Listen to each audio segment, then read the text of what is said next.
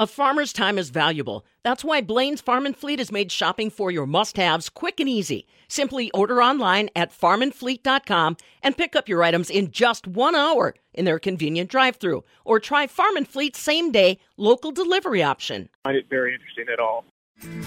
Rough hands, dirty boots, and farming roots. It's all we know. This is the Midwest Farm Report with Pam Youngkey. Welcome back on a Thursday morning. I'm Stephanie Hoff for the Midwest Farm Report. Wisconsin soybeans are looking pretty good overall, according to the latest crop progress and condition report. Condition is rated 77% good to excellent statewide, and 93% of beans have emerged, 2 days ahead of the 5-year average.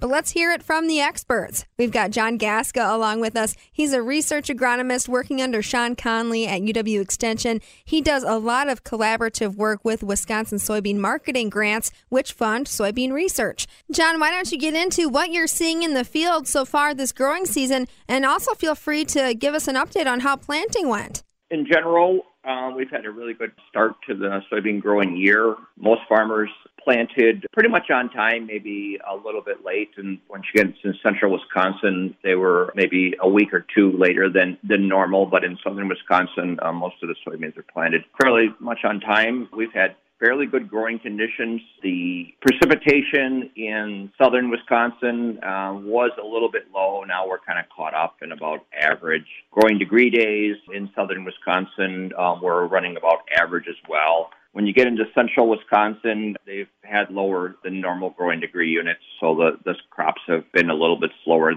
there, and also they've averaged above rainfall as well. In general, the crops that were planted in early May and mid-May are looking fairly good. We'll be seeing the R1 growth stage pretty soon, which is the first flowering. We've seen some plants already with that. That's kind of important for some of the herbicide applications, which have to end around the R1 stage, depending on which herbicide program you're using. Our cutoff for planting soybeans in Wisconsin, southern Wisconsin, is June 20th, and I don't think there were very, very many farmers that were up against that deadline. So the crop looks really good. And here in Wisconsin, John, we're not immune to severe weather during the summer. Have you seen any damage as a result of the heat waves, hail, or windstorms we've seen this growing season? Not to my knowledge. If there was, it was very, very localized. I have not heard of any hail damage, and that would be something to consider at this point. Soybeans, although can tolerate quite a bit of damage early on in the season and grow very well. There were some cases of some soil that was crusted after planting, and that slowed down or stopped some of the emergence of the soybeans, but that was localized as well.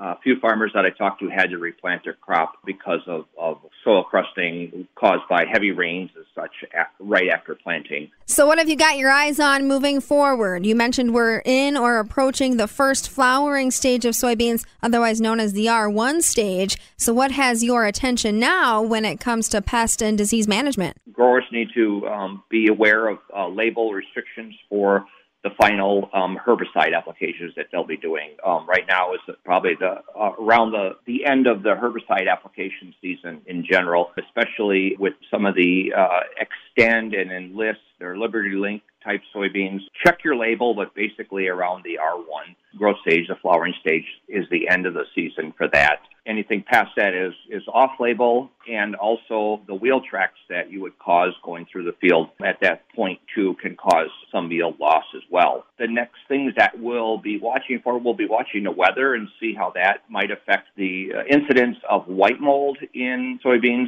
White mold infects the soybeans when they're in the flowering stage, and so that'll be into July and early August. Generally, soybeans flower for about 3 to 5 weeks, and that's, again, starting now and going 3 to 5 weeks.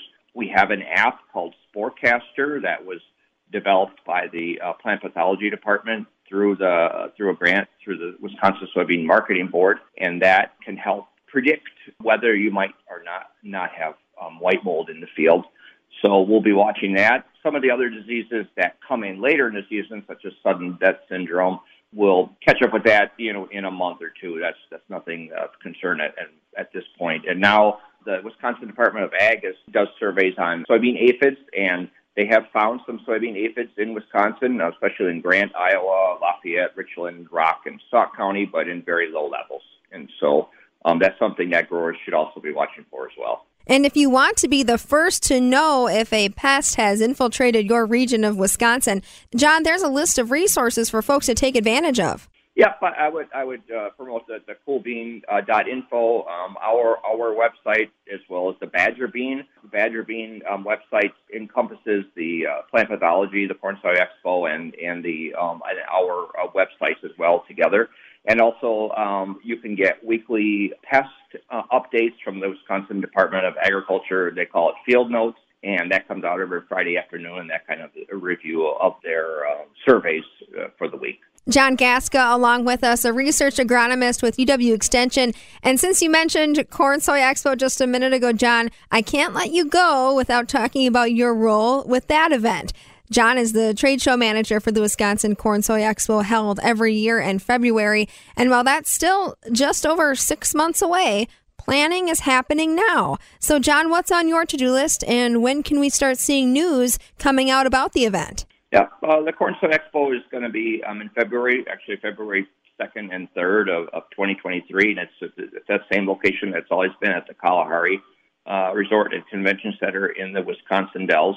Our committee has been meeting very regularly to do the planning for that. We will be launching the exhibitor registration and also the regular attendee registration in several weeks, so we should see that in by mid-July, and that'll be online at cornsoyexpo.com. But the committee is looking at and booking speakers at the moment. We don't have any that I know of that we can announce at the moment, but the part that I'm involved is the trade show, and we will have a full trade show in 2023. It was cut by COVID a little bit this year in 2022, but we hope to have it bigger and better in 2023. Certainly looking forward to more news about that.